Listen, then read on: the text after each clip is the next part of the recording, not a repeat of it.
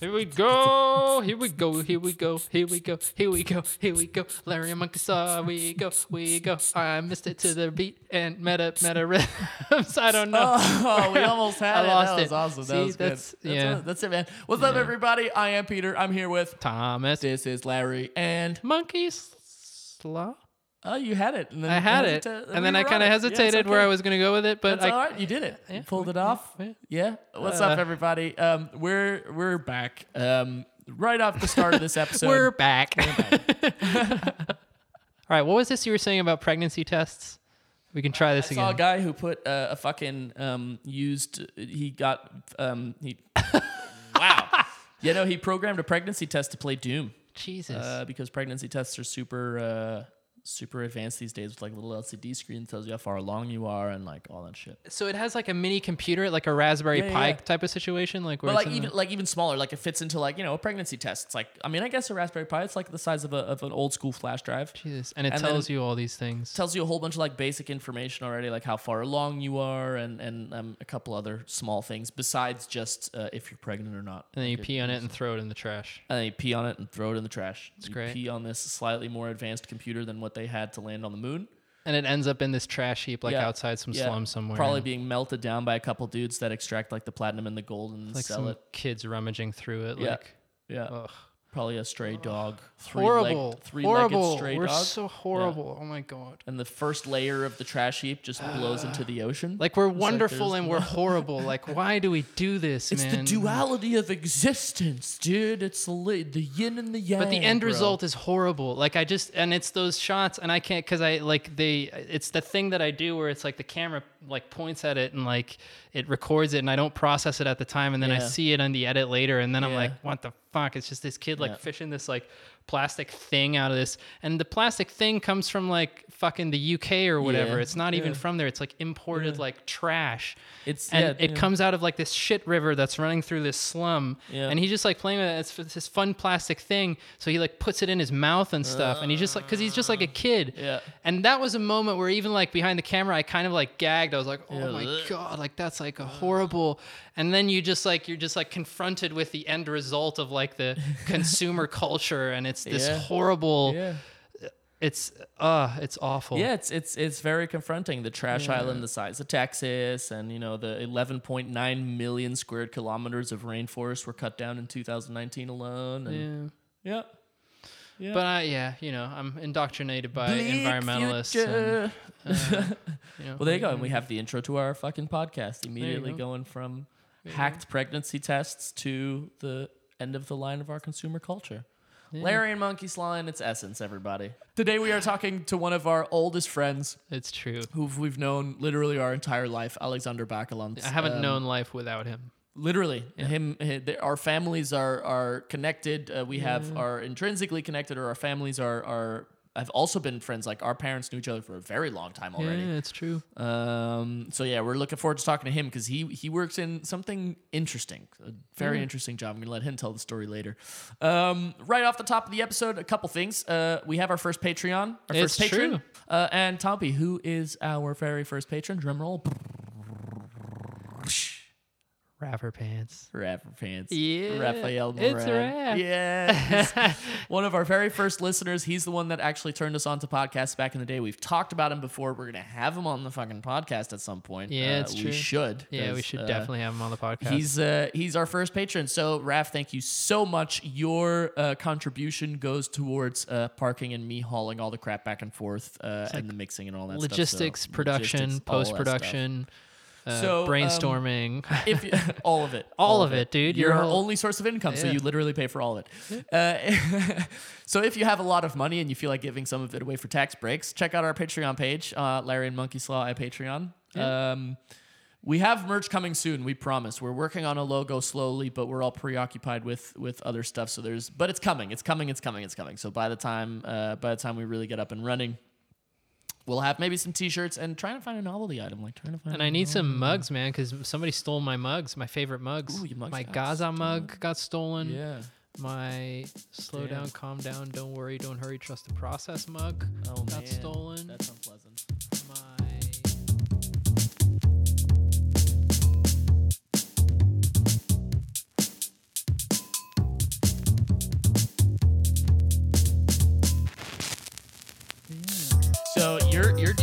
the geopolitical crisis as well, aren't you, Alex? Yeah, I'm the victim of a geopolitical crisis. Is it? Have you actually endured hardship due to this crisis? Like, has your life been affected in any way? With Brexit, I mean, not the pandemic. I love that question. I I love that question. It's a truthful question. No, it's a great It's a question. truthful question.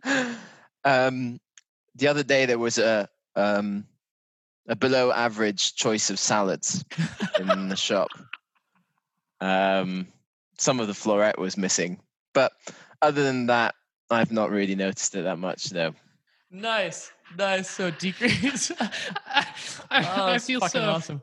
I feel so much It empathy for shows you how bro. interesting my life is. I pick up on all these things, and they upset me quite a lot more than they used to.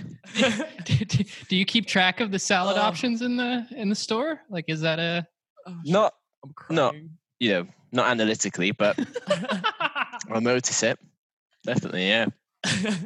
And how do you feel when you notice like a shortage of your type of salad? I feel like drafting a letter to old Boris. To old Well, DJ. I don't want to point fingers, but it is it's not great because it tends to, there's less diversity in the kind of leaf when you have the Tesco own brand. Yeah, they don't have any of the really crunchy ones. Yeah, now it's just the plain old loose ones, lettuce leaf. Oh my god. Spot on, dude. Spot on. Yeah. I've missed hearing that I can't dry, cynical. I can't talk to Alex for less than 5 minutes before I'm fucking literally just crying with laughter and my stomach hurts. Yeah, this is why Usually, actually, in the first 2 minutes, you do this like budget Oliver Twist impression because you think I sound so English.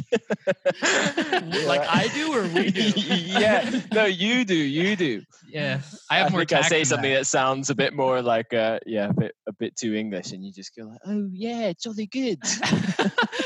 But it is pretty funny though, right? Because we learned English at the exact kind of similar points in our lives. Yeah. And you guys went into this so jolly goods, like all that like stuff. That's what we sound like. now. We immediately get questioned about our political beliefs, our American political beliefs, once you talk to anybody.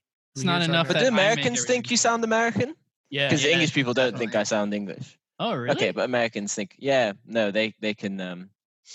they can tell a foreigner. Oh shit. More Yeah, acutely aware. well, I mean, Quite good. if a big, yeah.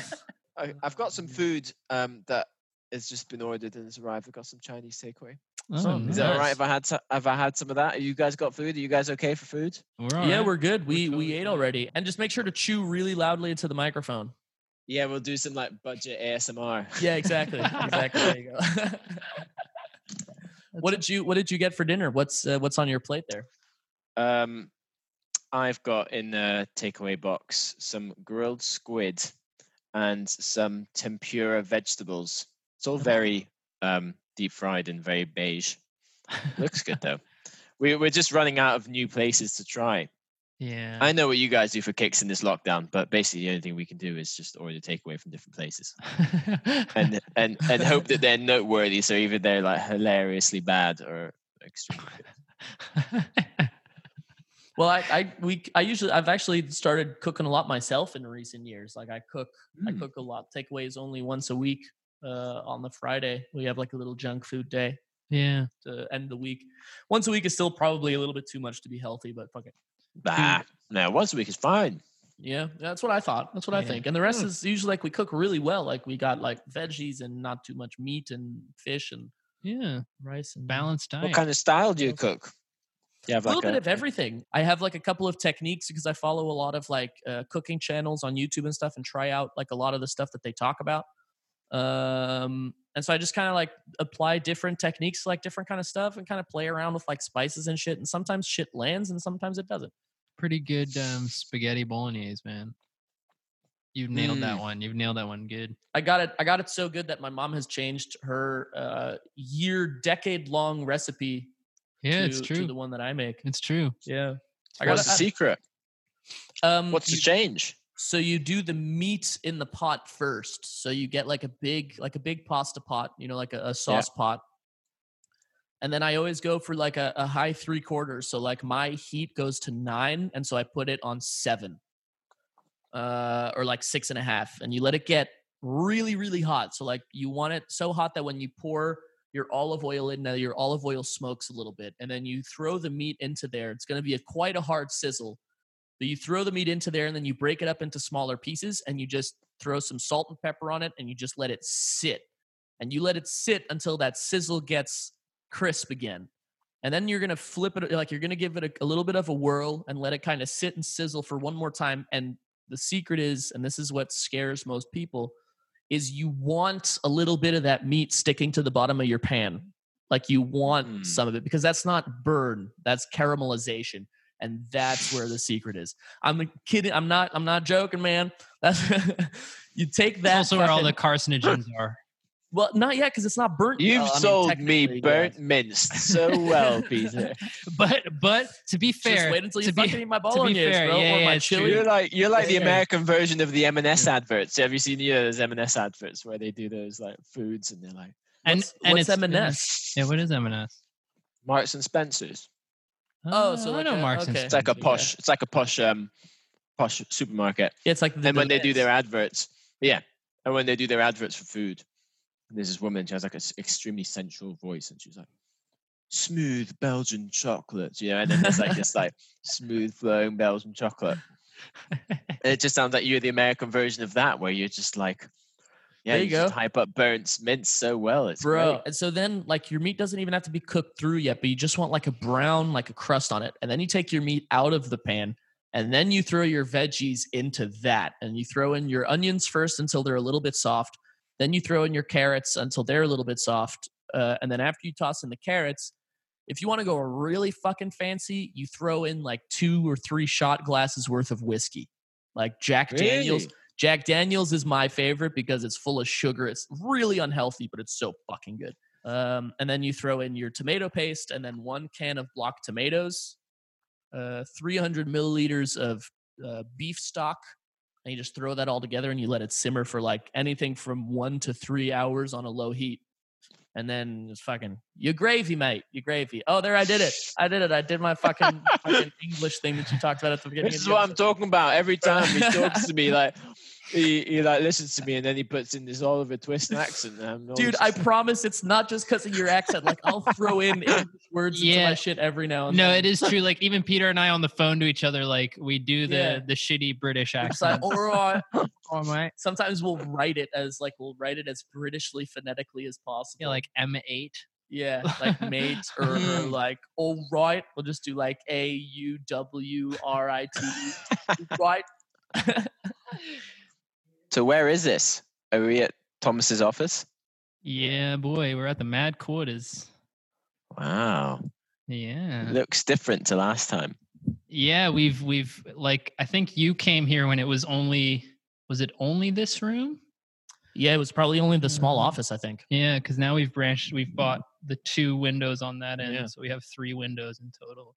And we have this archway that I had cut out of this wall that we didn't think about at all because audio wise it's horrible. It's a little bit cathedraly. It's a little bit big, but that's okay. I was kind of like it was lockdown and we could do it and the windows here are all arches and I was like we can't have like a square doorway between like the 2 bits of office. We got to match the architecture of the building. And then I remember coming here the first time and it was just like, wow, okay, now how do I close that up? Because it is really big. It is really big. Because it's really like, it's like you got to jump. I think I've reached the top once or something, but. Oh, I couldn't reach that top. I don't think I could reach that. That's pretty, it's a solid, like, what is it, that 250? 3? No, I think it's 3. I think it's 3. It could be. Because the ceiling's 4. That's at 250. Yeah, something like that. How are you doing, man? Where are you right now? I'm in my room in Cambridge. Oh shit.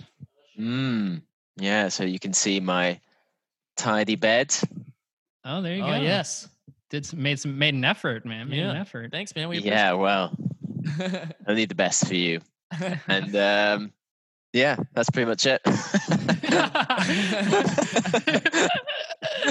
All right. Before we jump into this, are you recording this on your phone as well? I can, yeah. I've just downloaded an app that should allow me to. It's called Voice Recorder. We're learning all these things the very hard way by making mistakes. Like the last podcast, we talked for what was it, 3 hours? And the American Revolution, the attempted coup happened like true. during the podcast. Yeah. So it was like there was a good moment during the podcast. Yeah. And then, like, just as we're done with the fucking podcast, Tompi looks at me and goes, "Did we record that?" And I was like, "Oh, wow, I forgot." And we had mentioned to him like in passing beforehand to also record it on his phone, but we never confirmed it at the beginning of the episode. So luckily he did, but that could have gone so much fucking worse. So we got like I said, learning the hard way here at Larry Monkey Slaw. Dude, it's really good to see you, though, bro. Yeah. Dang. Yeah, it's been a long time. Yeah. We got to hang out recently. I came over to the beach to walk Lucky and to hang out with you guys and your mom and dad, who we've known pretty much our entire life, and I think you literally your entire life. Yeah, I've literally known my parents my entire life. I meant us, but yeah, you'd probably know your parents.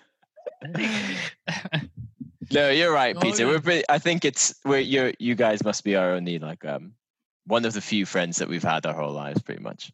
Yeah, nice. Yeah, and it's been because I remember you being when you were like, I mean, we were already really young, and then you were like fucking really young, and it was living in the States. Yeah, you guys had that huge fucking that hill in front of your house, like the really big one that we used. Yeah, that was good. Straight onto the one that would end up right onto a road. Yeah. The only thing to stop you was the light like line of bushes that didn't really do much. And I remember there was this tree in the middle of the hill as well that had like its own little like stone or like concrete circle around it. And one time we decided to roll down the hill, and I just blindly rolled into this pit of concrete and tree, and it really fucking hurt. Really fucking hurt. Yeah. Good time. I remember a lot of the winter vacations in Austria. Those are the ones that stick with me. Oh, those were fun, man. Those were scary. Remember that? Yeah, dude. What was that called again? The Santa Claus and his like gremlins or something. That like those huge witches in that village. That was scary. That was scary because they took that shit really seriously. That shit really serious. Yeah. And with New Year's, I think you were there as well. Like they lit off fireworks with reckless abandon. Yeah. Just fucking, we saw fucking fireworks exploding in the middle of groups of people. I saw one guy who I'm pretty sure went deaf that night because it literally went off next to his head. Dude, it was so dangerous. It was so dangerous. Yeah. Those were yeah. And the skiing was always fun. Yeah. I remember still one of the moments I laughed the hardest was when your sister, Alex, your sister Elizabeth, like tried to come up a jump. Like all we saw was the skis fly up. Oh, that was pretty good. I was thinking about another moment that was pretty good. There was this one when we had to take this T-bar lift that we didn't really know, we weren't really familiar with, and like we all got off. And she like tries to get off, but the T-bar like hooks under her winter jacket. And she just gets like lifted into the air. She's going like along the T-bar thing, around the thing, and coming back like down the mountain on the fucking hanging on the T-bar thing, like trying to signal to the dude like, "Hey, there's something fucked up here."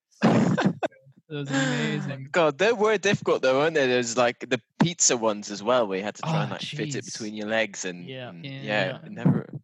God, it was tricky. And I just saw a video like just yesterday of a ski lift in like Georgia or something where the brakes failed and they all just started coming down the hill really fast. And like coming around like the bottom, people just getting slingshotted out of these fucking things. Yeah, really fucking intense. Pretty much my worst nightmare.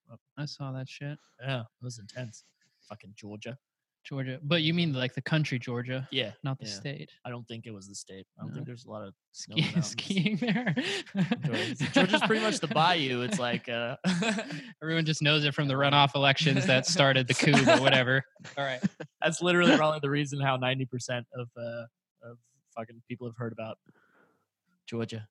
That's good shit. So how's life, man? What do you do these days? Because I very vaguely know what you do. Yeah, we talked about it a tiny little bit when we met up last time, but what's your job? Yeah. So I work as a water and wastewater treatment engineer. That's Wow, my job title. That interests the shit out of me. I have so many fidgety questions. It interests the shit out of That's you. great. Oh, pun fully not intended, but taken. I will take that pun. That was a good one. Literally wasn't even on purpose. That's awesome. Yeah, You'll take that pun? I'll take that pun. Okay. I'll take it. In hindsight, I would like to acknowledge the intention of said pun. Okay. And now we'll let Alex. Don't worry, there'll be plenty more opportunities. Don't worry. So many. But that sounds important. That like legitimately, that does sound like pretty fucking important stuff. Yeah. So how did you get into that? Because I feel like that's one of those jobs that people are like, how did you get it? Yeah. How did you get it? Why do you think about that so much? Yeah, but no, like legit. How did you find yourself working in water and wastewater wastewater management? Yeah. I don't know. I think the first decision I took, I guess, was to go into engineering. Yeah. Civil engineering, and I did that because I really like playing SimCity 4, which is a great game. That's awesome. Where you like build your little city and you have to make all your little sim guys happy. Yeah. Huge SimCity burst. Like I think we both played SimCity for quite a while. Yeah. Love that game. Yeah, it's extremely capitalist though. Like the only way to grow your city is just like really low tax rates, like, and it's American low tax rates, like low tax rates. It's a horrible example to set for the kids, actually. But yeah, as soon as you build a hospital, it's like, right, you're in huge debt. Don't try and do this. I think that's why my cities always failed so hard. Is because I would always be like really fair. Like I would put high taxes on the rich. You were applying your Marxist fucking theories onto and it would just stagnate. Like everybody would have everything they needed, but there would never be any high rises. I'm like, why can't I get the fucking Coliseum? Like where the fuck is my Empire State Building? Why can't I get this shit? Yeah, you realize early in that game, it's like dirty industry, subsidy for coal, like get the electricity pumping, and then build a slum, and then build a really nice part of town that's funded by the slum. That's like horrible and hilarious at the same time. Yeah. It's like Monopoly, right? It was created as a joke. Like initially, it was meant to be as like a commentary on how shitty capitalism was and how much luck was involved. And now you have the Monopoly where you're allowed to cheat. They made a Monopoly where you're legally allowed to steal money from the bank and stuff as long as you can. Wait. Literally, this is a thing. You know how Monopoly came out with like millions of different versions of Monopoly? Yeah, you can get them for like Ghent, for like you can get a Ghent Monopoly now. Well, they came out with the Monopoly. So where are you on the board, Thomas? Where am I on the board? Where's your office on the board? Is it one of the blues? One of the dark blues? The dark blues? The dark blues, obviously, yeah. Yeah. With a 3-meter high arch. No, man, dude, I think flex. In SimCity it's like somewhere between the slum and the place where the stuff is good, near the coal mine, to critique it. It's the part of the rich place that used to be a poor place, and the parts that made it look poor are now cool and trendy. There you go. The bare brick wall. Like, yeah, exactly. It used to be a sign of like, we couldn't finish our wall, but now it's a sign of like, I'm edgy. No, I like the unfinished. Hang on, ambulance. I'm edgy and creative and I do important things. There you go. Yeah. So you play SimCity 4. You think I'm gonna be a fucking civil engineer. Yeah. Yeah. Well, I was good. I picked the things I was all right at. So I was good at physics. I was all right at maths. So I thought, yeah, that might be a good way to that might be a good thing to study. And then I think at the time there was like, I was like interested in broader things like poverty alleviation and climate change and stuff. That stuff was already kind of there in our physics classes and stuff. So I was like, oh, it sounds like a reasonable way to try and figure out if there's a way you can work towards those kind of solutions. Yeah. So I tried that. And then whilst I was at university, I got more into the international development and humanitarian stuff. And then that kind of water and sanitation is like a big part of that So at university, I was part of this society, Engineers Without Borders, and things like that. And they did a lot of stuff about water and sanitation. Mm-hmm. It just seemed like kind of a cool thing. I was like, that is quite an impressive thing to take like some water in like a murky river, and then you really tap. Yeah. I feel like it's underestimated. I feel like it's something a lot of people take for granted, but I think if you even peel back the slightest amount and dig a little bit deeper in terms of what it actually takes to keep water running out of our tap, like just flicking on a switch and having clean water, that's a fucking massive undertaking that takes like it's a whole, like it's fucking insane. So like I'd love to pick your brain a little bit about that, and I think that's why we brought you on as well, is to yeah. like yeah. And I mean, I like from my standpoint as well, like when I was doing those like mainly like the humanitarian films and things, I definitely ran into all these situations where you notice that water and sanitation was, the building block of life. It's like in an emergency setting, whether it's like man-made or climate or just a natural disaster, it's one of the first things that you need to. I mean, I remember like a couple years after the Haiti earthquake, we went back there when they were clearing out like camps that people had been in because of the earthquake. There were these camps with like 400 families with like 2 porta potties. And so basically nobody, and porta potties on top of like these just long drop things that they would move every couple of weeks or months. And so people wouldn't even go to those. They just shit in a bag and hoof it over their tent. So it was just like a camp full of shit. Yep. And it was like that to me, I was just like, dang, like this. And then you got those Nepalese aid workers who bring in cholera into that situation, and you're fucked, right? Yeah. Well, I mean, it's like there was a Vice documentary like a while back, a few years ago when I was still in the States, that was called like "You Don't Know Shit." It was like a whole documentary series, literally about like how different cities, like how New York and Chicago, take care of their wastewater. And at the beginning of the documentary of the first episode, they say this thing that every successful society in history has one thing, several things in common, but one of the main things they have in common is their ability to handle shit, like to deal with human excrement. You look at any successful society that lasted more than 200 years, they had a successful sewage water waste disposal system, like the Romans, the Egyptians. And in the Middle Ages is pretty much the only one, but there was no solid empire that lasted after the collapse of the Western Roman Empire, and most of it was because people were shitting in buckets and thrown out of their window. So that sounds good. You should send me a link to that one. You make it sound a lot more glamorous than it is day to day, but yeah, no, it's kind of an interesting feeling. But so like you made that kind of conscious decision of like, this is how I'm going to contribute. And then how did you make that concrete? Like you went to, you were at school engineering, and then like you did what is it? Engineers Without Borders? Is that what it's called? Yeah. Yeah. Cause I remember we talked about that, when you were doing that. Yeah. Because that was when I was doing the humanitarian stuff. But then like what's your day-to-day look like? What is it? How do you build shit? Yeah, let's be like pre-corona about this, because I feel like corona is a lot of sitting behind a desk and answering. Corona's made everyone's day just the same, isn't it? Like, sit at a desk. Yeah. The computer sucks the soul out of me during the day, and then I recover in the evenings.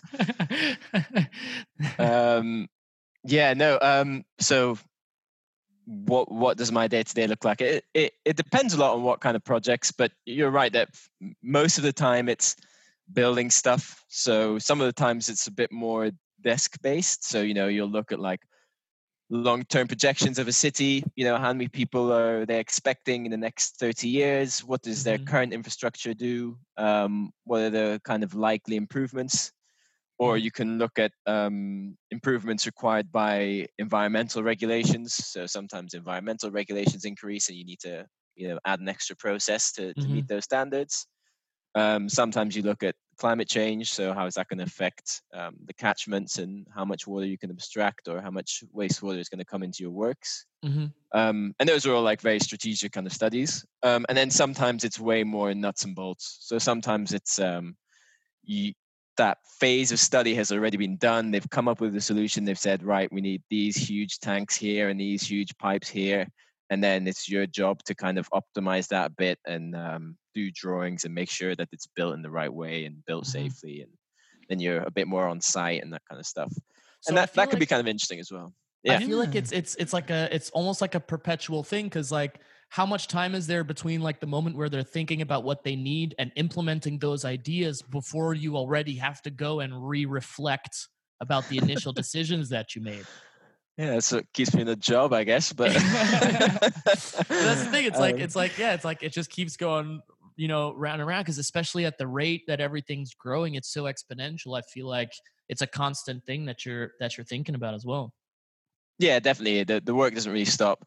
Yeah. It's like you do this planning and you execute, and these things can take a really long time. Yeah. And then by the time you're finished, it's usually already like, it's a bit like Crossrail, like where some of the tube lines and stuff, by the time they finished, it's already full, and then they have to Yeah. start building the next one kind of Yeah. thing. Yeah. So Yeah.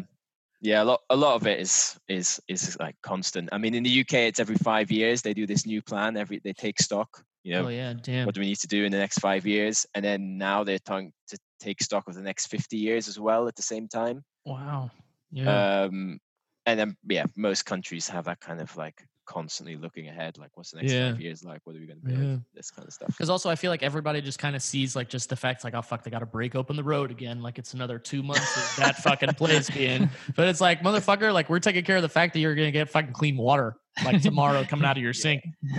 There is so much underground. It's always kind of crazy when you see someone dig a hole, how Yeah. much there is underground. You've Yeah. got like telecoms, power, waste, water, all these things like Yeah. punched into this road. And also scary to think about the fact that most of those were given to the lowest bidder.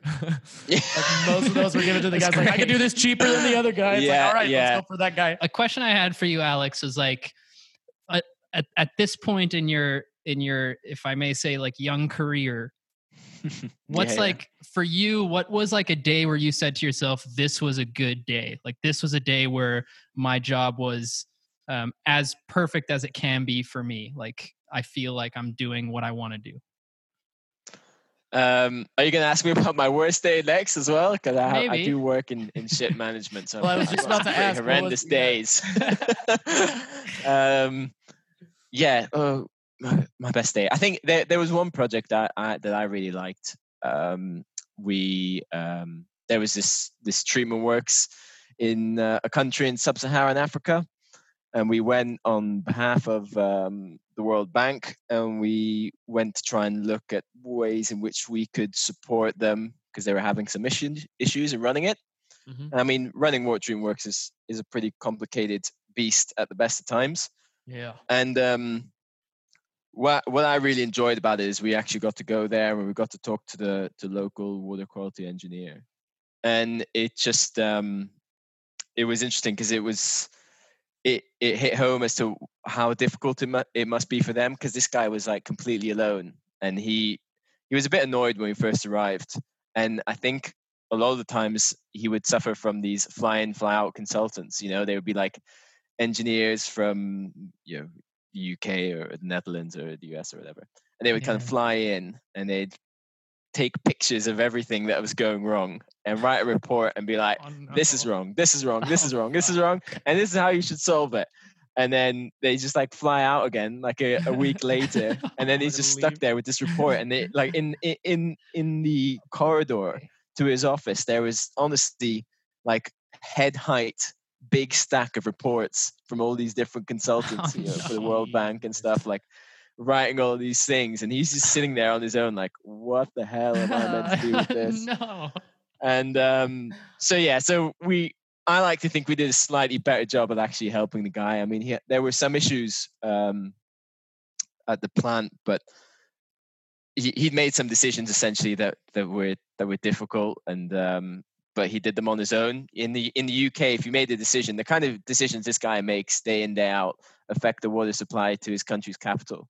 And he's one guy, he's like one guy. So it's a very, Jesus Christ. and he can't be a master of everything, like he has to deal with like so many different things, like the treatment plant, but also the catchment and all this other stuff. Yeah. In the UK, if you made a decision like that, there would be like 20, 30 engineers in the room, you'd be like you, and then your boss and then like 5 different water quality engineers from other plants around the place and a few consultants, and you'd kind of with 20 people, and this guy's just doing it on his own. So yeah, that was interesting from my perspective anyway, because it was like you realize that it's a bit of a cliche to say that some of these countries have like crap infrastructure systems. It's just like they're just really struggling. Like it's like they just don't really have the resources, and their countries are changing so quickly as well. Like this place was urbanizing super quickly. So when we looked at he was really diligent in recording the water quality, and you look at the water quality, it was like every year was like completely different, just because people were like building all over the place, and like farmers were changing what they were farming all the time and stuff. So you just saw this stuff in the water quality. Yeah. But so that was really interesting. We ended up doing some tests with him, and we kind of got him to a place where I think he was more comfortable and it was working a bit better. We taught him a few things, and well, not me really. It was this specialist that we brought along.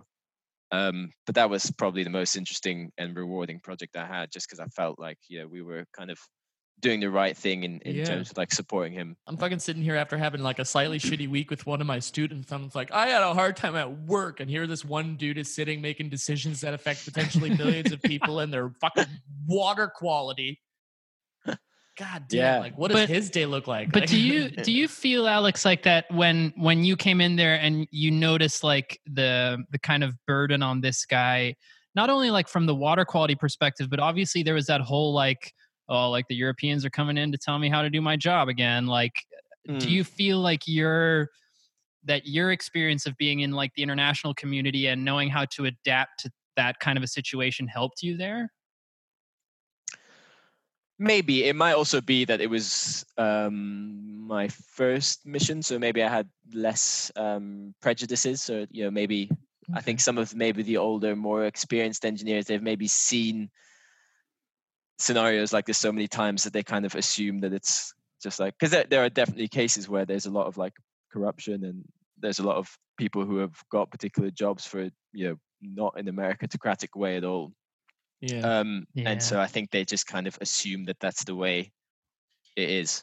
It's objectification. But in general, I wasn't the only one. Like I picked this up, but so did the other members of my team, and so did some of the people at the World Bank. So I wouldn't say it was like an epitome. It was just that for me it was a nice project. Yeah, and especially in the beginning, to have a project like that at the start of like those kinds of projects, like when you start at that with a feel good story like that, I feel like it's pretty awesome. Like it's definitely a motivator. Then keep going for it.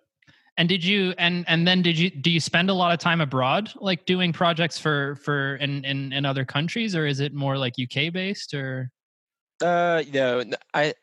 I think in terms of the project work I do, it's maybe around the 50-50 split UK international. But in terms of where I am, it's like most of the time I'm in the UK. Yeah. Because I'm like I don't need to go there really to do half the studies. So that's a bit sad. But then also you can see it as a positive that it's a lot more balanced these days than it used to be. I think the company I work for used to be like 80% of their work used to be abroad, and so it used to be like you used to join from university and they used to put you on a flight out and you'd go somewhere and build something for someone else. Now it's a lot more balanced. Most of the time it's as many local engineers as possible, with the occasional input from international consultants like ours. But that's cool. Which I feel like is it's a good way to go about it as well, because then they can figure out how to run their own so that they have better institutions now, right? Like the education level in a lot of these places is a lot higher than it used to be. So like a lot of the local engineers are just like pretty competent, like pretty much the same level as I am. So it's just almost more logical than anything. That they're doing it. Yeah, and probably doing it twice as fast as we are, because they also like. I mean, they also probably see a lot of the mistakes that we made, and we also were aware of a lot of the mistakes we made along the way. So like, especially in terms of like, I think production and energy production and all that stuff, I feel like we've definitely already not implemented them yet, but definitely learned some lessons along the way. Like I think we've learned the hard way. We're getting there. Yeah. So what about your totally pun intended shittiest situation ever? Yeah.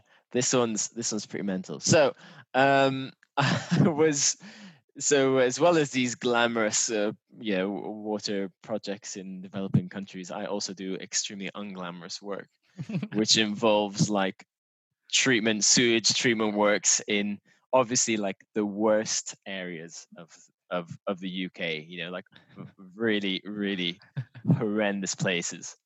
And one of them, so the one of these works, they were like looking at building some tanks.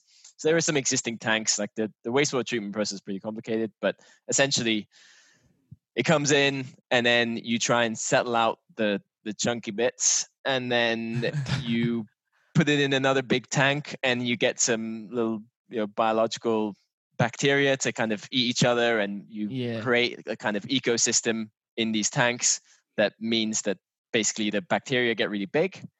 And then what you do is then you put it through another tank, and because now the bacteria are bigger than they used to be, they settle out. So they're chunky bits.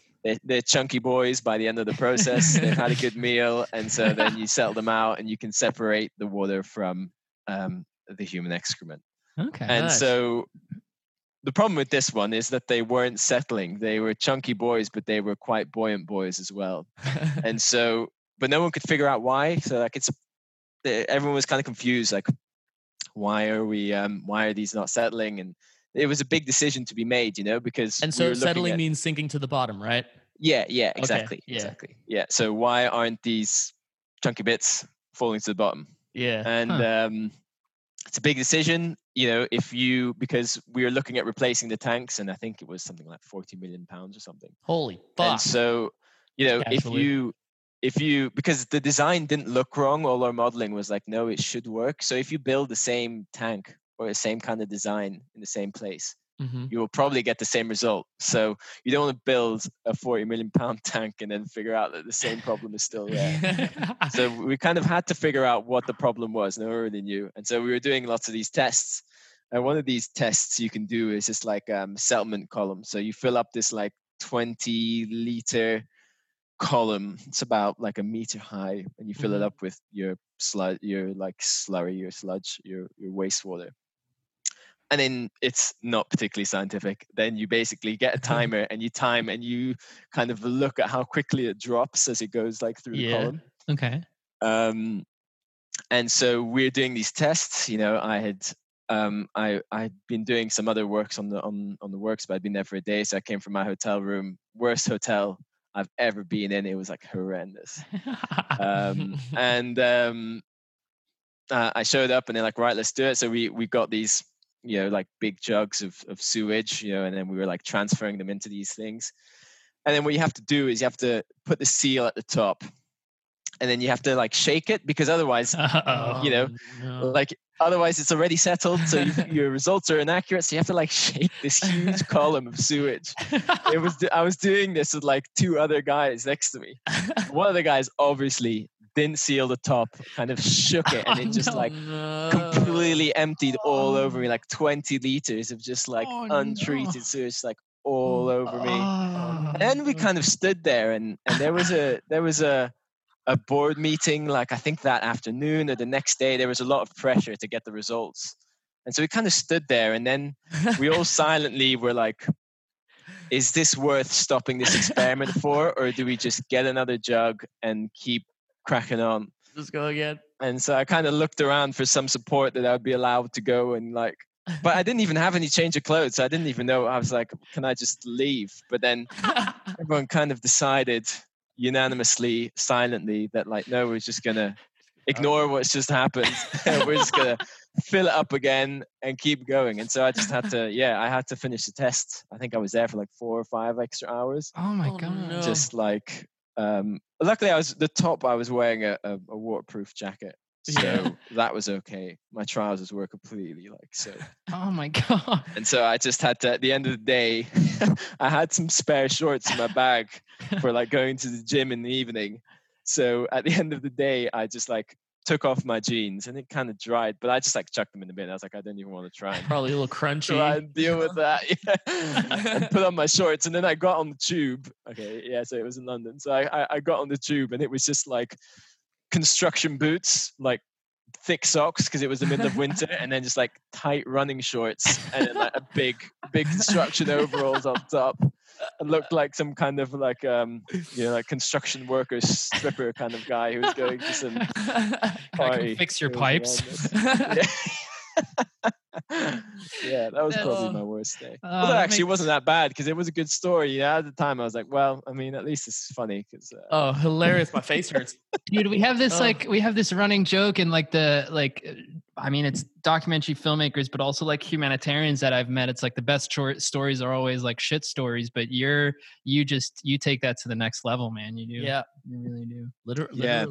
There's a lot of them. I mean, there was another one where on that same site where like the whole site flooded. We were in this little construction cabin. I'd been working there for like a month. It was really like, when you look at my life objectively during those 2 months, it was like horrendous. Like I was just like in this terrible hotel and in this small construction cabin. It was really cold.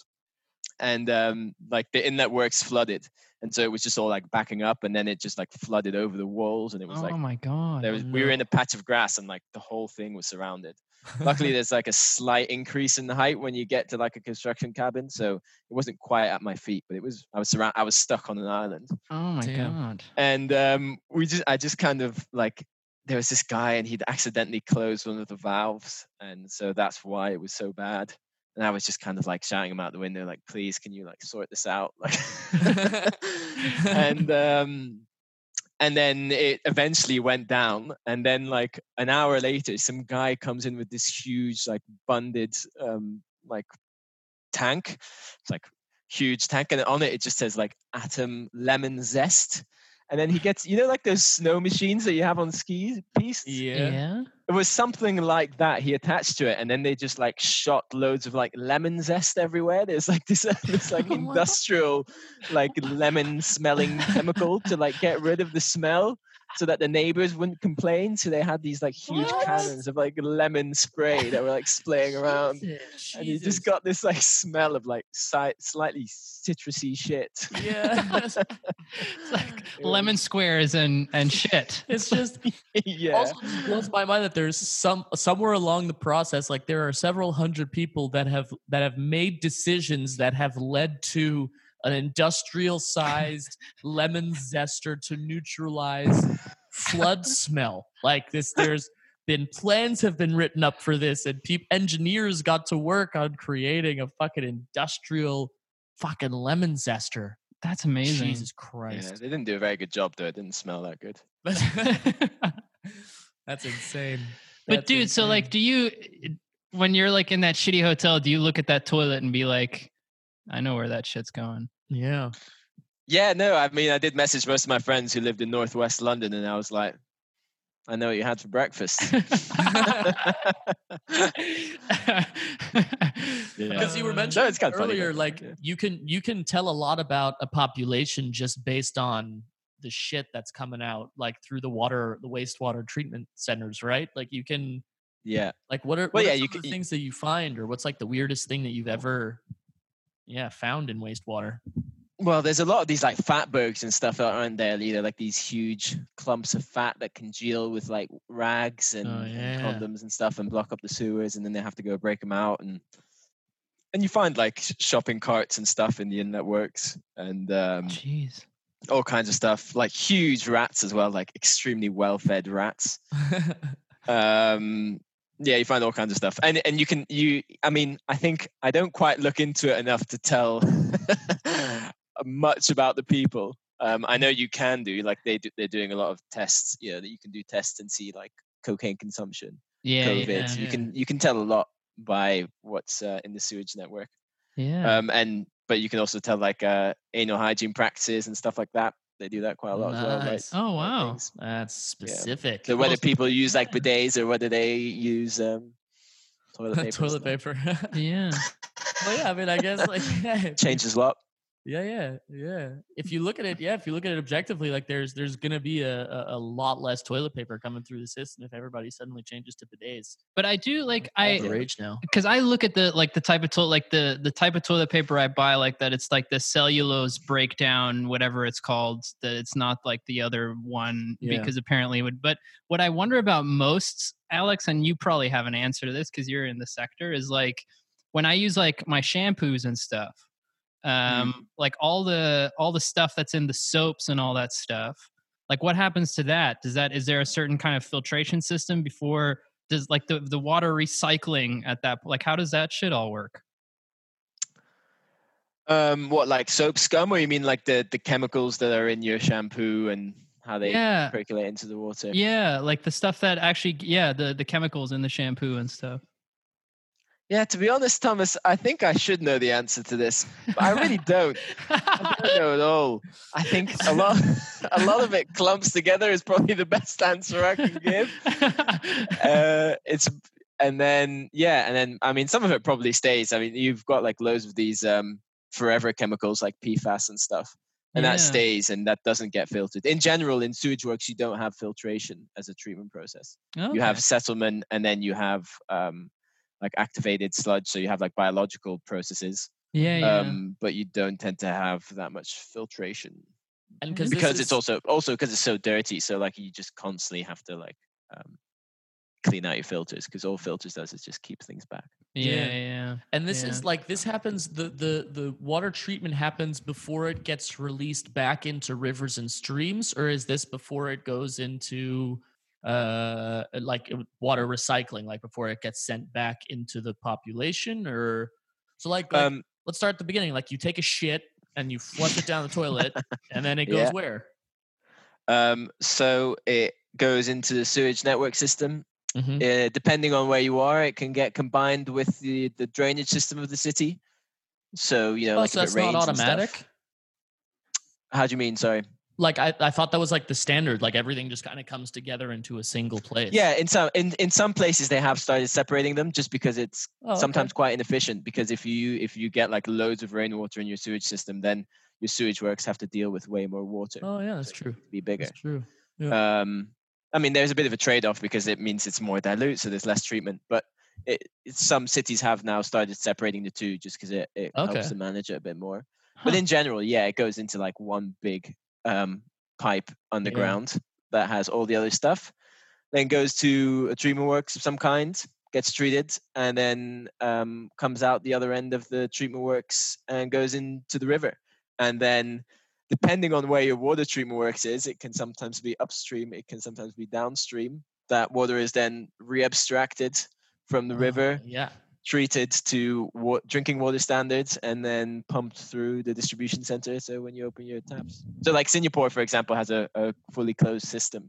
I think they're one of the few. Most countries just don't want to risk it. They're like, no, it's fine. We'll just take it from somewhere else.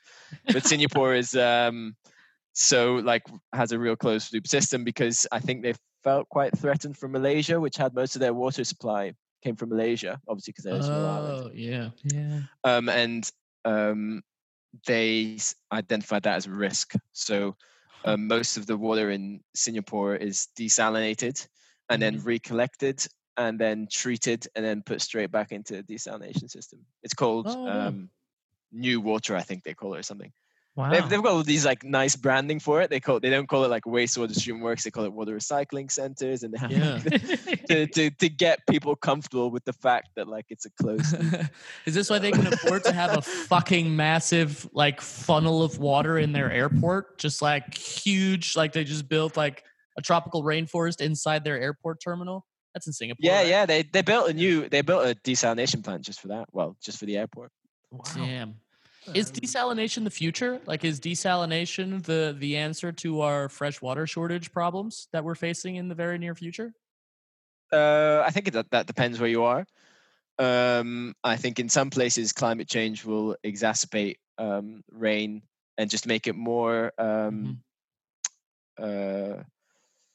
what's the word? More intense for a shorter period of time. So in countries where the rainwater becomes more intense for a short period of time, you will probably be looking at like more dams and more ways to store and hold back water. But in places where it just is more arid and there isn't much rainfall even during these intense rain periods, then you probably will be looking at desalination.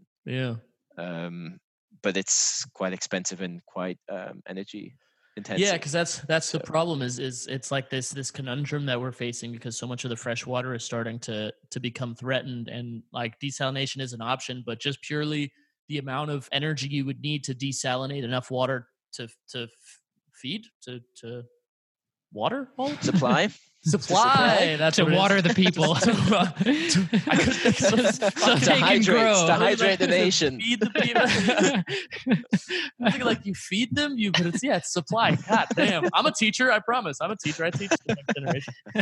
To supply enough people with water that the amount of energy you would need to spend would send us over the edge in terms of the point of no return of climate change, which, let's be frank, we've already reached. But that's okay. That's a conversation for another day. Just to be optimistic about it. Just purely optimistic. We passed that point a long time ago. I visited a fairly new desalination plant in Gaza 2 years ago. Oh yeah, oh cool. It's like it was a part UN funded, kind of Hamas guarded Gazawi desalination plant. Now, is desalination done mostly through like boiling and distillation, or is it filtration? I think it's mostly most of the plants. You have thermal desalination, but I think most of the plants are reverse osmosis. Yeah. Which is making use of the different osmotic pressures between salt water and not salty water. And so it basically makes like brine. So it makes like it makes a part. It basically splits it, so part of the water becomes super salty and part of it becomes not salty at all. Yeah, and it's also with like a membrane, right? Like they use it with the membrane, That's and then right. it kind of I remember you sound like you know what you're talking about, dude. Peter, well done, dude. One of the few lessons that stuck, bro. I remember that picture in my fucking textbook with like the little line in the middle with a couple holes, and then like one side is like a bunch of big dots and a couple small dots, and the other side is like a couple of small dots, and then all the small dots go over to the other side, and the big stuff. That's one of the few biology lessons that stuck. It sounded better with membranes, but all right. Okay, I'll talk about membranes and distillation. No, that's good. I'm super impressed about how you guys seem to know a lot about this stuff. Dude, legit interest, man. Like, we're not just saying that we're interested in this shit because we want to talk to you. Like, legitimately, all these things, like these huge societal infrastructure projects, like fucking highways and airports and electricity and water waste, and it's like legit interest of mine because it has to supply, in for better or for worse, 8 billion people with things like water and electricity and everything that we need to lead a comfortable, or at least, the life that is promised to anybody who tries hard enough. It's all those things like water waste and shit. So if we don't know, because one of the things that I remember reading so long ago, and it's one of the reasons I got interested in the first place, is because like I fucking love history, and I remember reading this kind of like this joke article. I think it was on Cracked or something. I don't remember exactly why, but it like the title of it was "Napoleon Lost Waterloo Because of Shit." And because like usually the story of Waterloo is that it rained the night before, so the battlefield was muddy. So when fucking Napoleon tried to bring his artillery into the middle of the battlefield, his guns got stuck, and so he couldn't use them the way he usually does, and blah, blah. But in this article, it said because there was like 100,000 dudes at that battle, like give or take 100,000 soldiers, let alone their fucking the horses and the guys, the cooks and the non-infantry and all that shit. And so the morning before the battle, you have 100,000 people that need to take their morning poops, knowing full well they're probably going to die later that day. And they all took it on the wrong side of the slope because they were on opposite ends of this valley, and everybody took their shits on the inside of the valley. And so you got 100,000 shits flowing into the center of this battle. And so Napoleon's all the Arby's got bogged down in the fucking poop of the morning, in their own shit. That teaches them a lesson. Don't publicly defecate. Oh my God. I'm just imagining like the dude who like realized this and tried to tell Napoleon, like he's running down the line of guys shitting. He's like, oh my God, I gotta tell Napoleon. Like he's going to Napoleon. Like, they're shitting on the wrong side of the hill, man. Like, what are we gonna do? Yeah, man. Yeah, dude. Fucking like also like in World War I, like when most of the guys on the front line, like they had to poop, they did it in their helmets and then tossed it over the side of the fucking trench. And so, and so then I started like reading about like water waste, and then I found the documentary on Vice about You Don't Know Shit. And that kind of just Mm. sparked my interest in public infrastructure and shit like that, which is just it's super interesting to me. So like I said, legit interest in what you do, man. Yeah, Have you definitely. have you seen the Bill Gates one? Bill Gates does one about sanitation, which is pretty good. Oh, Isn't it with interesting. his toilet, like that he built Yeah. had a competition to build like a toilet that could, and then like the winner was That could power itself. Yeah. Wow. So the Yeah. idea is, so like in wastewater, so you separate your water from your sludge, is what they call it, which is like the more solid parts of it. Yeah. And then you can basically cook it. You put it in a digester, you basically cook it, and it releases gas. And so you can then burn that gas and run turbines to generate electricity to run the plant. Huh. So that's theoretically the case. I think at the moment, most of plants do like 50%. Like 50% of their power is generated through their own kind of through wind. digestion process. Yeah, Vienna does that with their trash. Yeah. So a lot of countries do that with their trash, and then some of them combine it as well. Some of them and there's an interesting one. There's one in the UK where there was this huge field, and in the Victorian times, that's where they used to get rid of all the poo. They used to just like chuck it all in this field. So there's this huge field, and it was like super contaminated. Jeez. Yeah, high quality. And yeah, like just like everything was there, so no one touched that field. Everyone was like, don't want to be there. And then they said, well, why don't we just like grow crops on there, and then we'll just chuck it in the digester with all the other shit. Yeah. So then we just get like a higher calorific content and like increase our gas production. Yeah. So they just use this contaminated land to just grow stuff, chuck it in, and chuck it in the broth, if you will, and then just create more gas from it. Because the problem with poo in general is that you've done most of the digestion yourself. Yeah. So there's not a huge amount of calorific value in your poo, unfortunately. Yeah. Okay. Because we've used all the things that give you energy. We've extracted it all. Like everything that's left in the poo is all dead stuff that isn't biologically usable anymore. Yeah. So because then like you wait, what was I gonna? Oh yeah, because then that machine that Bill Gates said as well is like, and then on the other side you have drinkable water. Yeah. So he wants to use the power from the gas that you get from the feces to then do the process where you separate the water from them. Right. But then the only one that actually did it really, really well was like this massive machine the size of a fucking room, like it was a storage container, the size of like a moving container. And it costs like, what was it? Like the lowest they could bring it was like $100,000 a piece or something for each one of these machines, which is just way too much for, where these would be most likely used is in like, developing nations and stuff, just places that can't afford to spend, a couple mil on a high-end water filtration machine. It's a bit of a moonshot idea, I think. I mean, he also funds a lot of other things. He funds like programs around like fecal sludge management and stuff. Yeah, and biologically tagging the population for sadistic means through COVID-19 vaccinations. Oh God, Peter, no! Peter's going down the wormhole. No. I'm lost. No, Here comes the anti-vax. Here comes the. I don't know about that vaccine. Shut the fuck up. No, I got into it with one of my students. He won't be listening to this, so I can talk about it. It was the same thing. Like he got a comment to put his mask on properly, and he's like, "I'm fucking sick and tired of this shit." I was like, "But it's okay, man. Like we're all gonna get vaccinated soon." He's like, "I'm not getting fucking vaccinated." I'm like, why are you not gonna get vaccinated? He's like, dude, like one day they said they're gonna fucking vaccinate everybody, and then the next day they say they're not gonna have enough, and then like usually a vaccine takes like 4 years to get ready, and they do this one in like a couple months. No man, I don't like what I'm gonna fucking stick in my body. And in the meantime, this kid eats like fricadelle and like fucking waste meat and smokes cigarettes, and he's got you fuming all week, bro. Oh man, God. That must be tiring. And you don't think he's just toying with you. You don't think he just likes to watch you. Oh, he's openly stated like, oh, like if I don't like a teacher, I just tease them until they leave. Like he's openly said that before. Like that's one. This is a kid who gets detention, doesn't come to detention, gets a double detention, doesn't come to the double detention, gets suspended, and he comes in the day before his suspension going, and he's like, I got a 4-day weekend, motherfucker. So I mean, like, yeah. No, it's well, I mean, we were talking about it when we were at your place, and your dad deals with these kinds of kids too, right? Because what does your dad do now? What does he do these days? Because he works in like school. Are you thinking about what your dad does these days? For work? Yeah, no, God.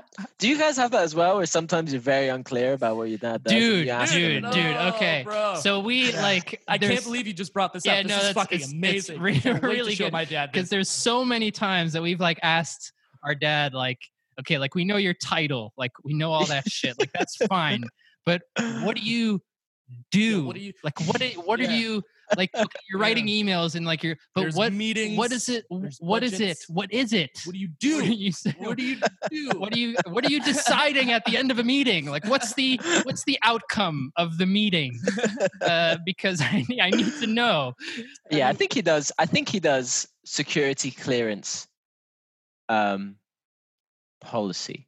I want to say that's how I describe it, I think. Okay. So he looks at how people are cleared for like particular roles.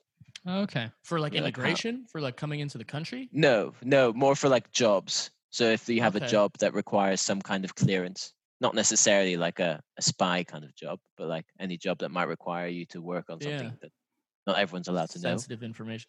Yeah, because think- I was thinking about that because you said like it's exhausting with these kinds of and it is exhausting with these kinds of kids because like Tompi said it the other day because like the doctor that they talk to for the myendo, she lives in like just this world of her medical expertise, and I live since last year like in this world of the other side, like the non-intellectual base, the workers, if you will. Although it's the Of the it's the low society is- income. It's the low income Yeah, families and low income and shady home situations and Yeah. and it's the kids that the less fortunate kids as well and some shitty fucking backgrounds and like I feel and I'm probably gonna cut this but like I feel kind of like when I went into it I'm just like, oh, I can fucking change some shit, like I can finally like fucking help out these kids and remotivate them and have like like you said, like the Coach Carter moment and all that shit. Mm. Like I do feel myself getting a little bit bitter, a little bit darker, a little bit stuck in it. So when he called me out on it, it just fucking struck me the wrong way. But I think the fact that you can maintain a classroom setting where kids can get along and maybe even learn something, Yeah. you can create that kind of harmony. That's, however cynical you get from it. Yeah, it's true. But I can relate to getting cynical from seeing shitty things. I can relate to that. Yeah, right, exactly. But I don't think So can Alex from seeing shitty things. You can get really cynical from seeing shitty things. But enough I've about seen myself. my fair share. And I want to actually go into that a little bit, Alex, in the Yeah. sense of like, because you said when you were talking about Singapore and stuff, you were saying they have all these words to describe the shit. But I was wondering, like, you're at a bar, you're going out to the pub with your friends, and there's a person at the bar who kind of catches your eye, and you get into a This little is bit a very theoretical situation these days. yeah, no, okay. I'm talking about like the post-COVID or pre-COVID world, Yeah. Yeah, and it's yeah, not yeah. just the swiping, but and you get into conversation, and there's a conversation going, and then it's like, what do you do? How do you answer that question?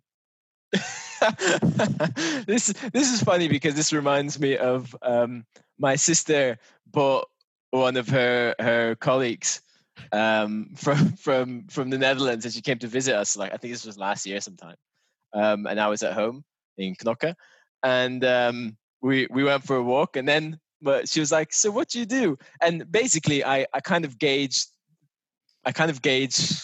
what they want to hear. So I either choose water if I'm like, yeah, like they'll probably want a nice conversation, so I'll give them like water. And if they've got like a bit of a dark side, and you can kind of tell that they would kind of enjoy the pee and poo humor, then I just go like, yeah, I've got some horrendous stories about human feces if you want to hear it. So for her, I just was like, yeah, I'm in like water supply, and my sister just kind of like looks at me like, oh really? Is that all you do? That's good, yeah. man. That's good. Yeah, it's a good answer to that question too. Very nuanced. Very Well, because well water done. It's like- sounds so important. It's just like, yeah. Yeah, This guy it's is definitely like- the sexier side. It's definitely the Yeah. sexier side. yeah. That's You notice it as well. Like the people who work in water supply are genuinely usually better looking than the people who work in wastewater. They tend to have like a really good sense of humor. They tend to be like quite dark. Like you're like someone who spends his whole life in sewage treatment works needs to have a sense of humor. Yeah, And like, sure. they're usually the funnier ones. I kind of get along with them better. But yeah, you notice it a lot in the kinds of people who work in the two industries. Dude, That's hilarious. so you guys like when you talk to colleagues, like it's just like pee pee caca jokes, or do you guys still do them, or was it just like a thing that you did at the beginning and then after like a couple months you're like, oh come on guys, get over it? If you've got like an interesting twist, you know, like if you if you just crack like well, this is a shit situation, then you know people will go along with it. But they've heard it before. They've been working in sewage treatment for 20 years. Like, you know, like the laugh's gonna be a bit like token.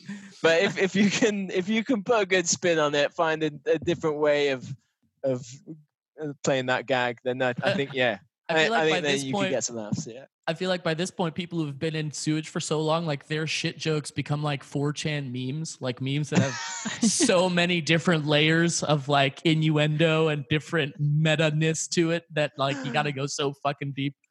Yeah, like extremely technical poo jokes. Yeah, yeah. Just crazy, like it's about the membrane, like something. Settlement membranes, just like wow. No. So there are still some good bits, like when you dry sludge. So when you get to the process where you separated the water and the sludge, then you have to do something with the sludge, and so you can dry it so that you can put it on fields and use it for fertilizer. And the dry sludge, like the dry poo, is called cake. So that's quite a good one. That they like talk about cake quite a lot, and I'm just like, I think no one here has an appetite right now, like because I didn't know the first time that was called cake. They just kind of call it cake and expect everyone to know.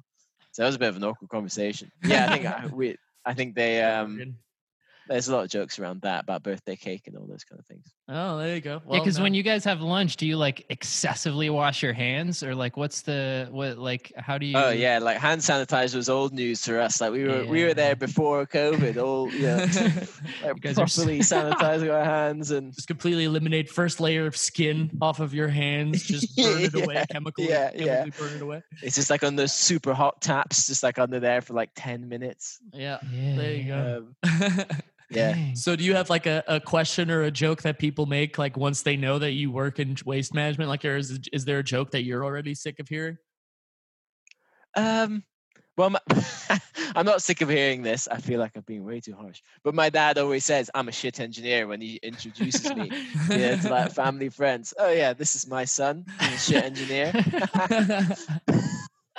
And I know your dad can pull off the dryness factor so good. Yeah, I always still have to double think if your dad is making a joke or being serious. I always have to be like, wait, is he kidding? Is he making a joke? Because he'd always just the delivery is so deadpan. It's awesome. Dry. Now I'll probably slot this in like in the beginning of the episode, but because we've been friends for so long and our families have known each other for so long that we're in one of those situations where we call each other's parents as aunt and uncle. It's nice, isn't it? It's really fun because I do consider you guys kind of like legit family, because every time we hang out, and we talked about this in the podcast with one of our friends with Yanni, is you know like a real true friendship when it feels like a pause button. You know, like you say goodbye and you just hit pause, and it might be a couple months, it might be a couple years, but then you fucking hit play, and then you just like you never fucking left. Yeah. And it's there's not awesome. There's not that much chit chat, is there? No, but you're like the third brother we never had, man. You're the I remember, fucking everything from when like in Vienna going skiing and walking around the Christmas market to visiting you guys in Malta. Visiting you guys in Jordan. Jordan was probably one of my favorites because that was cool. That was good. That was a good place, wasn't it? Insane. Yeah. And in Malta, I remember jumping off the wall between into the pool. Into the pool, yeah. Now, where was that house? Because you had a view on a bay, right? Like there was an ocean view. Yeah. But which bay was that?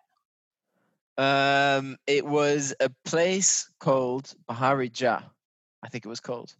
So you weren't looking down on the Grand Harbor or Maramashudo, right? Like not on one. No. I'm pretty sure there was a huge landfill site right down the road. Yeah, that's what we had the main view of. Yeah. And the Tallest sea as point in well. Malta, and it's a land, Yeah, so. biggest mountain in Malta was the landfill side. Because now, like later in life, like 3 years ago, I went to Malta with Milene, with my fiance, and we were walking around like we did like the things in the tourist booklets, and they say you had to do Fort St. Elmo, and I'm a sucker for military fortifications, like from medieval castles to Renaissance Vauban star forts to the sunken forts of like Antwerp and Verdun and stuff. Like I fucking love that shit. So when I saw on the map that there were like 4 star forts all next to each other in and around this bay, I told Milene, it's like, we gotta fucking go. Like we gotta go check out some fucking fortifications, bro. And so we go.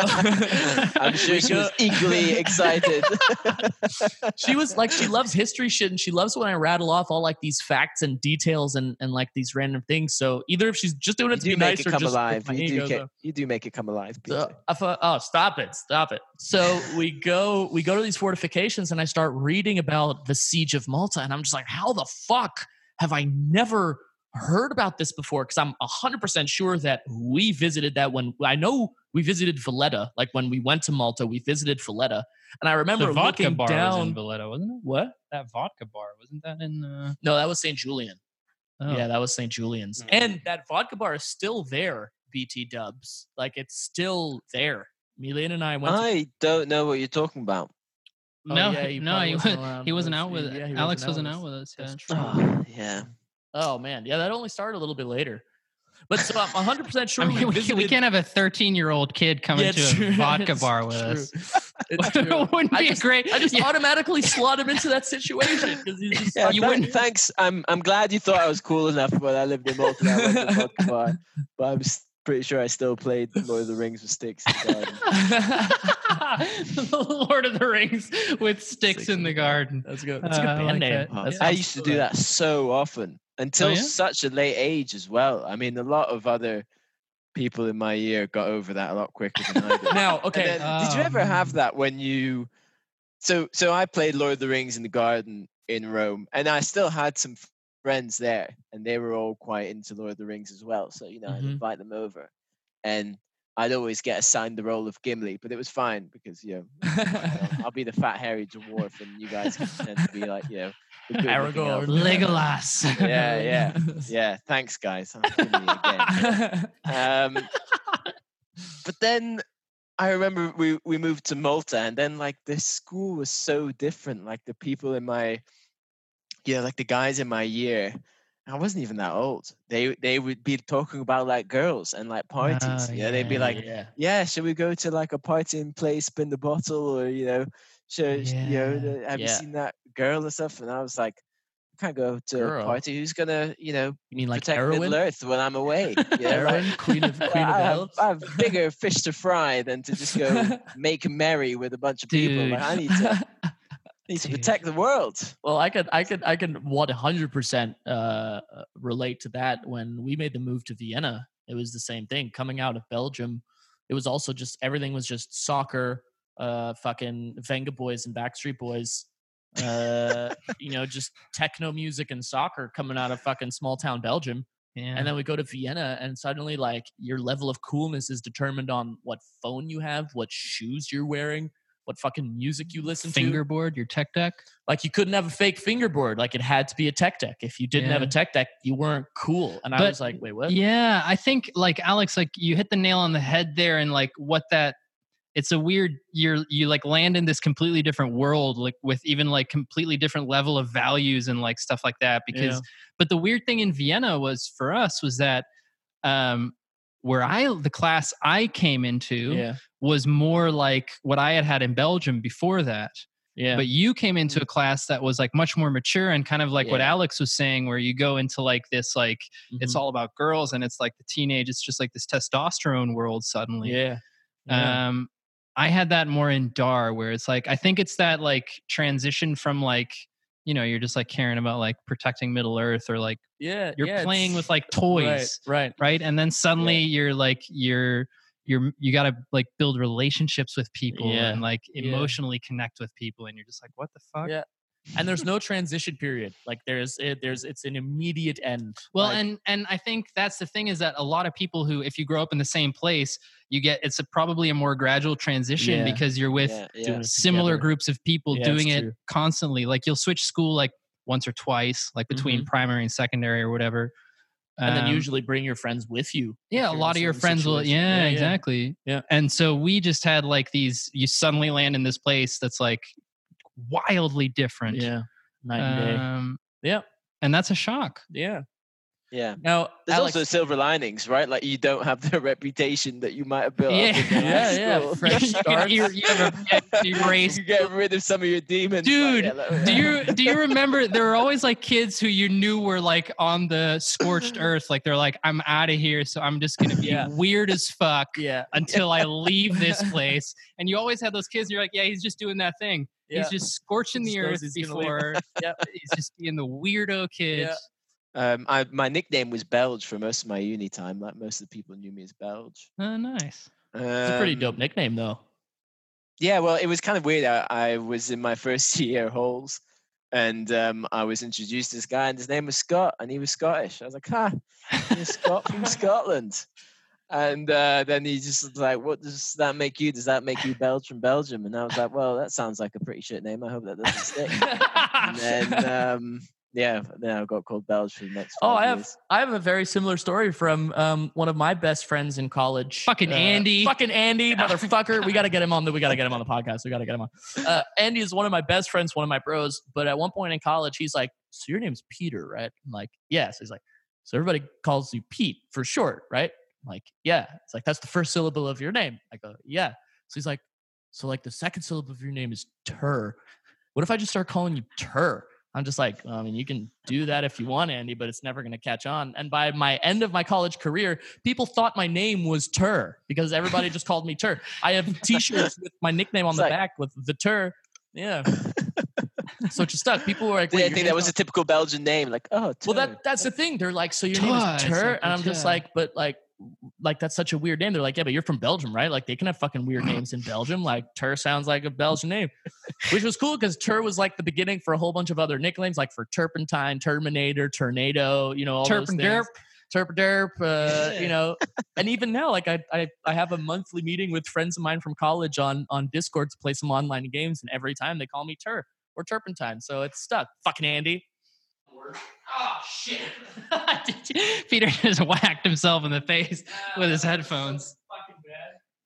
So we like to ask all of our guests the same question because we've had Tomby had it. What was it again for? Because you were doing this project to talk to camera. Yeah. What is the dumbest thing you have ever done in your life? You can think about it for a little while. Tomby I listened to your other podcast. I didn't hear this question. Did you ask this question to your dad? It came in the last it was after two our episodes we recorded. Yeah. And we haven't actually put those out yet. But the thing is, like, it's true. We do give everybody the chance of like obviously the actual dumbest thing is maybe something you want to keep to yourself. But like it's interesting to explore mistakes we've made so other people don't make those mistakes. Because in the last two, just to give you a sec to maybe think about it if you're kind of like shit, I don't know, like Tomby had, and like let's make this a thing, like where we tell different dumbest things that we've done. So Tomby's first one was the topic of his little video the other day on YouTube about like running towards the big helicopter without any protection whatsoever except your sunglasses in South Sudan. Then I had where I went down to almost 40 meters while I was diving once just to get a picture of a blue spotted stingray. Where the guy, the dive master, just got so fucking mad at me and in a heavy South African accent. Just he could have died. That was Scottish, but okay. Aye, son. It's aye, son. That wasn't that smart. And then I had another dumbest one. I don't know if you have one to do like an alternating thing. But, I mean, you go for it.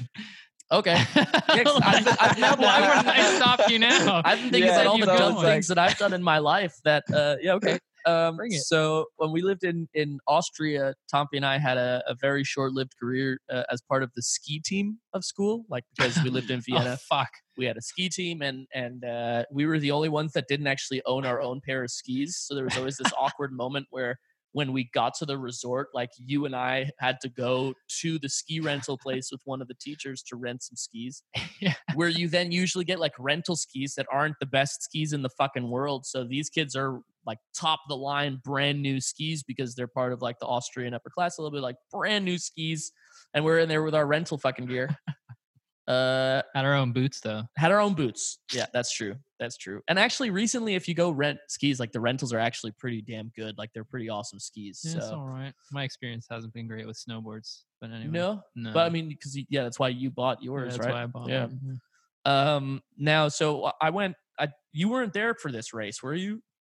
No, You no, weren't there. because my career was even more short-lived than yours. I was always second last, and you know who was last was the guy who fell. Yeah. Like I was actually legitimately last because the guy who fell was actually probably going really fast. He was Yeah, yeah. usually like a top 5 kind of candidate. Yeah. So I was just the worst of the worst. I had the ski suit on, but I must have looked like some starfish going down a fucking Yeah. just Yeah, because no, we absolutely. we've been skiing most of our life, but like we didn't like these kids have been skiing since like before they could walk. Dude, so, and like, that was the prime of my skiing career. And that was like, and I had learned to carve. I was doing that it's stuff, true, but like, it's true, and it was fun because like you got the helmet and then you got like the suit and everybody was like in the same suits. You were like a squad, and it was cool. Like it was a lot of fun, and you got to miss a couple days of school because you went that's skiing true. and shit, which was True. awesome.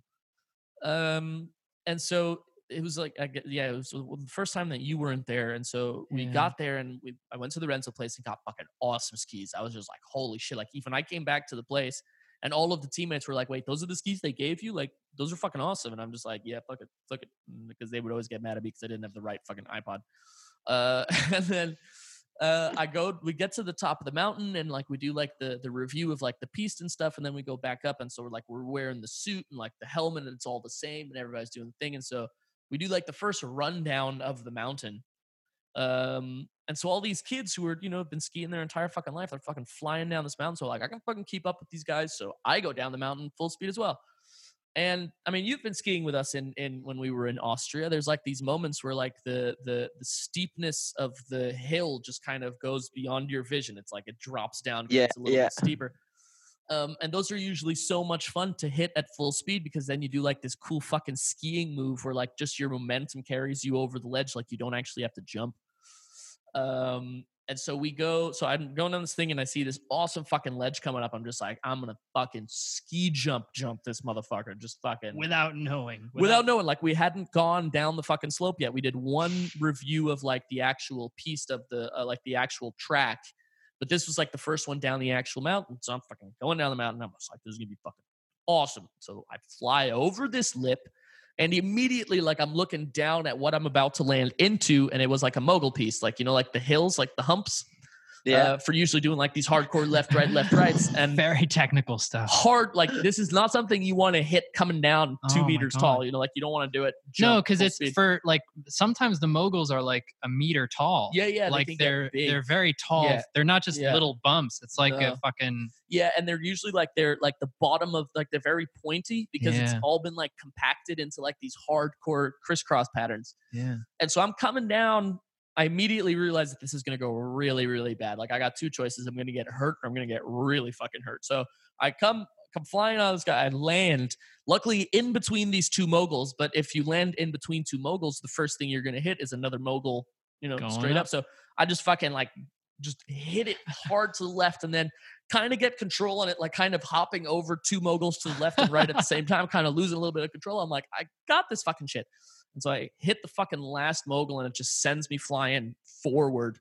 And then it was just tumbling through the air and everything's getting ripped off. Like my skis are gone. One of my boots was like loose. So the buckles were loose. I lost both gloves, like a rip in the fucking suit and everything. Just, I'm like, something's really fucking wrong. And I tumble, and I slide down the last few meters on my back. And then the guy we talked to in the last podcast, Manfred, he was on that trip as well. And the first thing I see is his head kind of popping into my vision, laying on my back. And he goes, "That was fucking awesome," which is fucking hilarious. And then all the other teammates come with all like my stuff, like my debris trail that I had left along the fucking hill. And I put all my stuff on, and I put on my glove on my right hand, and I feel that like there's something wrong with my wrist. Like when I move it, there's like a click in a place where it's not supposed to be. And then it started hurting like once the adrenaline wore off, and I went down and got x-rays. And so I broke my wrist because I went straight down the piste without ever having surveyed the track. So next time you go skiing, make sure. I have a similar story to that, actually. So I think I was slightly different to you guys. You guys might or might not remember this, but I was extremely scared of skiing, and I was also really bad at it. Yeah, like I was just you were two brothers, so you had this kind of natural daredevil vibes about you guys, where you like, yeah, let's go do that, man, that'll be sick. And I was like the younger brother of two sisters, so I was just like super protected, like scared of absolutely everything. So I was scared of the because I was also a bit chubby. I got great acceleration as a skier, so yeah, I was scared of the speed of skiing. So I was a horrendous skier. I always hated it. I had a bit of a fear of heights. This one time I thought I fell down a cliff because I kind of went over that orange kind of fencing that they have on the sides, and it was really misty. I couldn't see anything. I could just see the orange, and then I went over it. And there was a cliff a bit before, so I thought I was falling down a cliff. It turns out it was just a slope. It was fine. That didn't stop me from like crying and just like, pretending it was a childhood trauma. When really all I did was just kind of like fall onto my butt. And then, but so I was not a good skier at all. And then I had a very similar situation as you did, where there was this like ledge and then it went straight. Except my dad was holding me between his legs. I was probably a bit too old for this, but my dad was holding me between his legs as I was doing like the pizza, like, like very slowly, slowly. Yeah. And then at the end, it was just like a straight drop. And at the end was like the hotel. And I assume my mum never came with skiing with us, so I assume she was having a coffee in the hotel or something. And so I wanted to show off a bit, and it just looked like, it was just the end of the piece. So I was like, Thomas, I think the time has come, like, let me go. I can do, at one point this bird's got to fly. So like, I was like, let me go. And he's just like, are you sure? Like, this is actually quite a steep piece. And I was like, Dad, come on. I'm not 5 anymore. I'm like 8 now. Okay. You don't need to protect me so much. And so he lets me go. And like, when you like gain so much speed, you don't feel like you can turn anymore. Yeah. You just reach that point. You're like, I don't know how to move these skis. I'm going way too fast. So I just go straight, and the building is still in front of me. And so I was like, oh, what a nightmare. Like, I'm going straight. I don't know how to turn.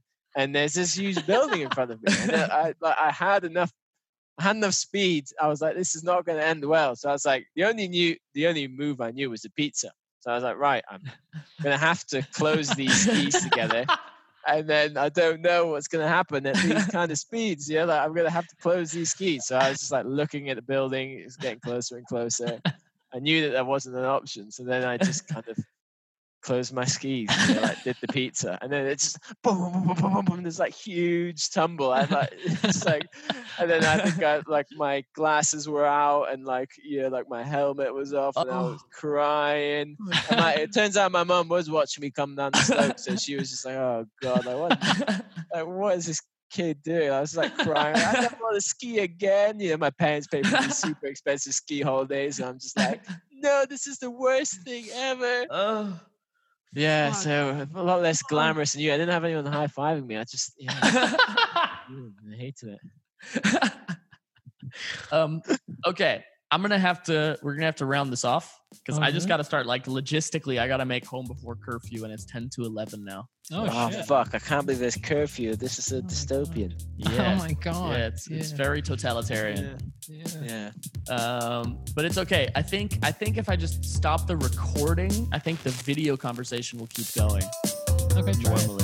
So let's see what it do. Try it.